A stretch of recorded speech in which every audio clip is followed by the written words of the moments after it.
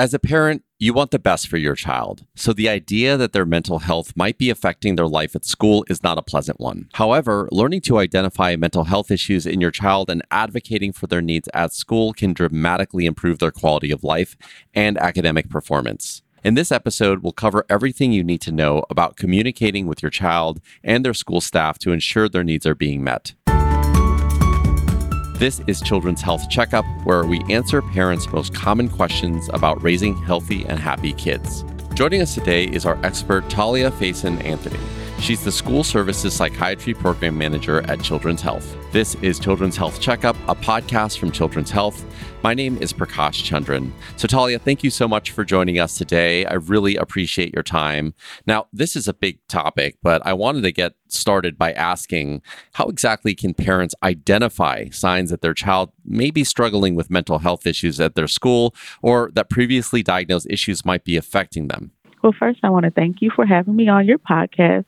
And there are so many signs that we can go into, but here are just a few common signs that can be seen when your child is struggling with mental health at school. So they have school avoidance, making excuses why they can't go to school. Either they're sick, they're bullied, or anything else like that.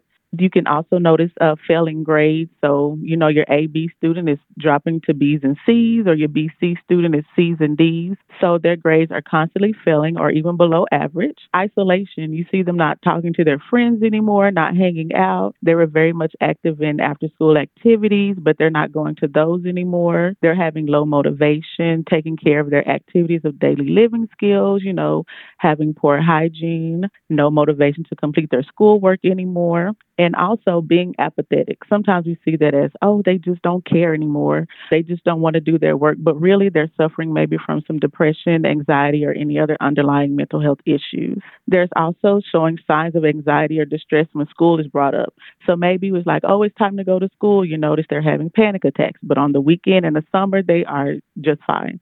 So those signs of anxiety when school is being brought up. Then there's also frequent calls from the school that they're always in the nurse's office or with the counselor, avoiding class or class work.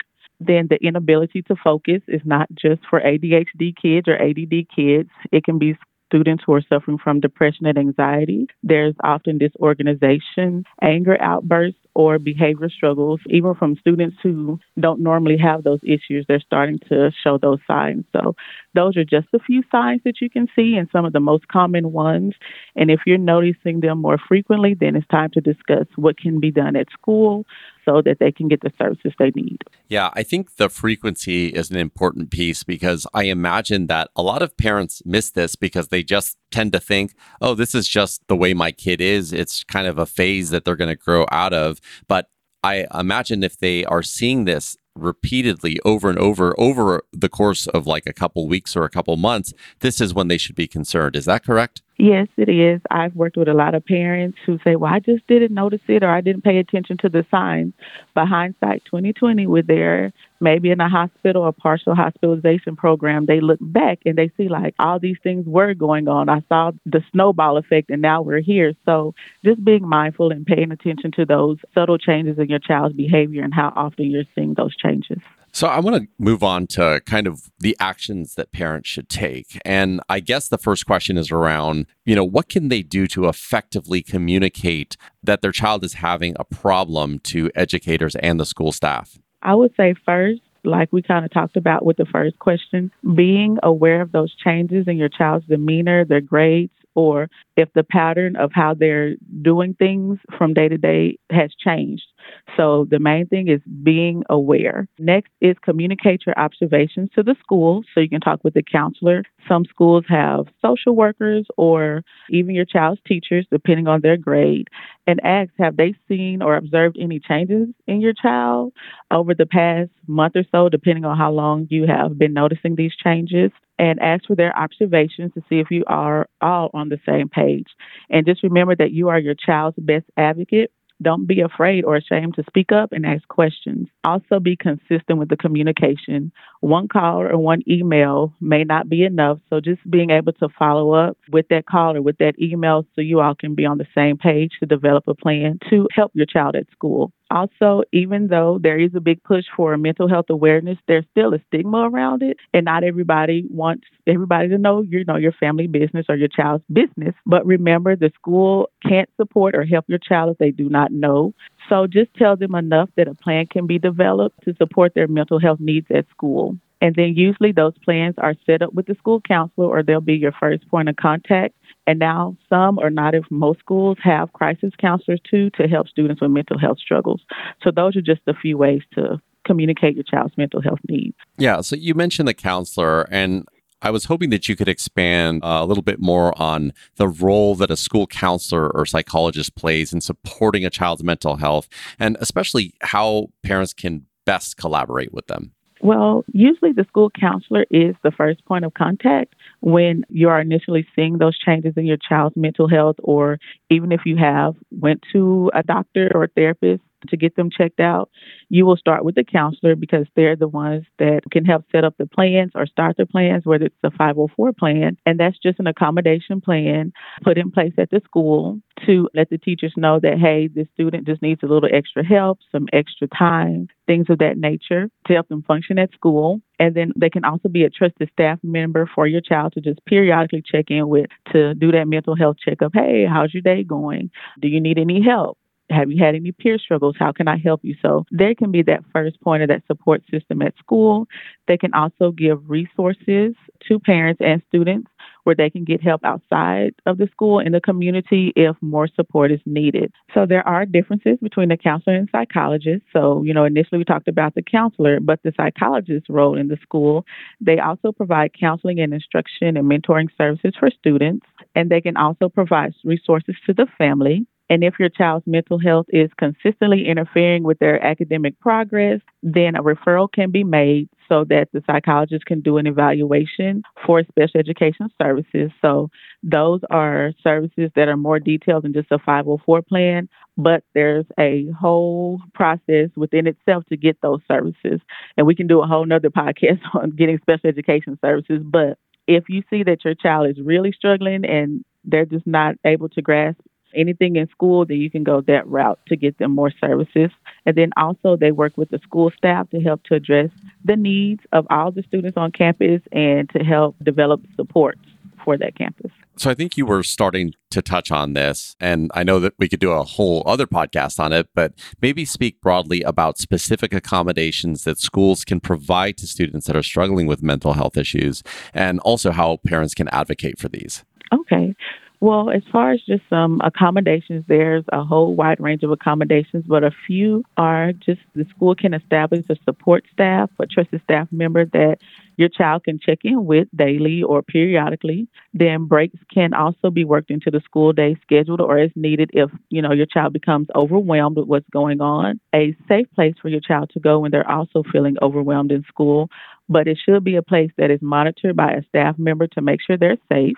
And then if they are having anxiety, social anxiety, or anxiety with large crowds, then a pass can be developed so they can leave 3 to 5 minutes early to avoid those big passing period crowds. Then you can have extra time on schoolwork and tests, grade for quality, not quantity, chunking large assignments and projects, preferential seating.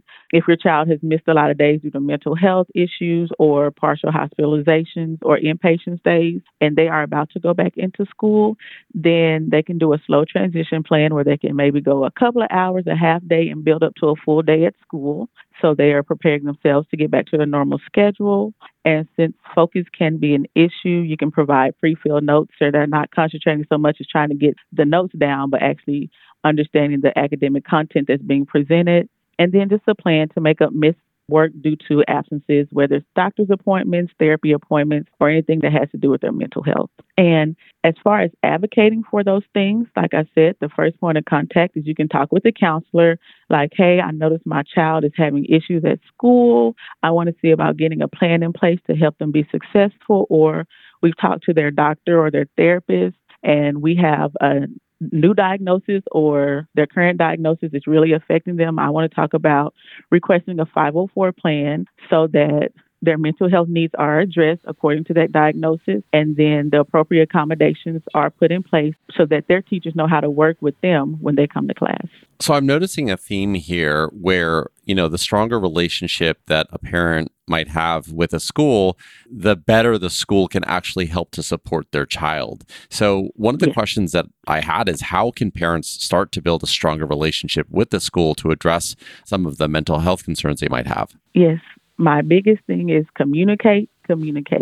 They will not know unless you tell them. And also, one of the phrases I like to use is, you can catch more flies with honey than with vinegar. So I know it's a frustrating thing to go through. Everybody's stressed. We want to do what's best for the student, but just remember to come in a respectful manner, and that let them know that you are here to do what's best for your child, and you want the school to help in that process also. And depending on the age of your child, have them participate in the planning of their accommodations, or letting the school know what will best support them when they are in class, because we want to build those advocacy skills within them. And they are the ones that will have to be at school all day. So we want them to also know that, hey, the school is here to help you. Parents are here to help you. And we want you to learn to help yourself. So those are just a few things. But my biggest thing is just really communicate with the school, letting your needs and your concerns be known so that they can develop a plan to help your child. Yeah. So regarding kind of one of the last things that you said around helping a child help themselves, I am curious as to how parents can help their child, especially outside of school, build resilience and coping skills to help navigate some of the challenges that they may face when they are at school. Well, some of those ways that can help build resilience and coping skills is, like the running theme we've been talking about in some of the questions, is be consciously aware of your child's needs and behavior changes. Because if you aren't aware or aren't in tune, then you won't know, or me, even as a parent, we won't know that your child is needing help, because they may not always say it, but their actions will show it. Be empathetic, show that you understand their feelings and you're there to support them and help them work through it. Also provide a safe space for communication so that they know, hey, I'm your parent. I've been there and I want to be there to help you. Involve them in their decision making when it comes to their supports in school. Also get professional help if it's becoming too overwhelming, and even with some of the things we've talked about just doesn't seem to help. It's okay to get that professional help so that you can have that extra support. Also provide positive feedback and encouragement. For example, hey, I know it's hard for you to get to school today, but I'm so proud you worked your way through and you were able to cope through your anxiety and your fears. And even model those behaviors too. As parents, we have to be models of what we, want our children to do. Sometimes, even when I was growing up, the saying was, do as I say, not as I do, but that doesn't always work. So just being that model, because you are your child's first teacher, of how to do those coping skills, whether I just need a break, I'm going to do my deep breathing and come back to know that, hey, we all have feelings, we all have anxieties and fears, but I can model how to show you how to use those. Also, communicate with your child about healthy things and healthy ways they can calm themselves. You can write out a plan once you have communicated. Talk about a plan, write it out, post it, take it to the school to share with the counselor or trusted staff. Like, this is what they've been going through. This is the plan that we developed. What do you think about this? Can they use it at school? And also ask the counselor for ideas. Or if your child is seeing a therapist, ask them for ideas on coping strategies and resilience skills so they can make it through their school day. I love it. Well, just before we end, Talia, you've probably worked with a lot of children that have been struggling with mental health issues. You've probably also spoken to a lot of their parents. If there's one thing that you know to be true, that you wish more parents or children knew, what would that be? Okay, so one thing I want to let them know is they are not alone in their struggle. And there are resources out there to help them, and that through communication with the school, with the trusted staff, the counselor, principal, or whomever you feel comfortable with, there can be supports put in place. So just don't give up and know you're not alone. Well, I think that is the perfect place to end, Talia. Thank you so much for your time today. You're very welcome, and thank you for having me. That was Talia Faison Anthony, the School Services Psychiatry Program Manager at Children's Health. For more information, you can visit childrens.com/mental health. Thanks for listening to this episode of Children's Health Checkup. If you found this podcast to be helpful, please rate and review or share the episode, and please follow Children's Health on your social channels. Thanks again for listening. My name is Prakash Chandran. Until next time, be well.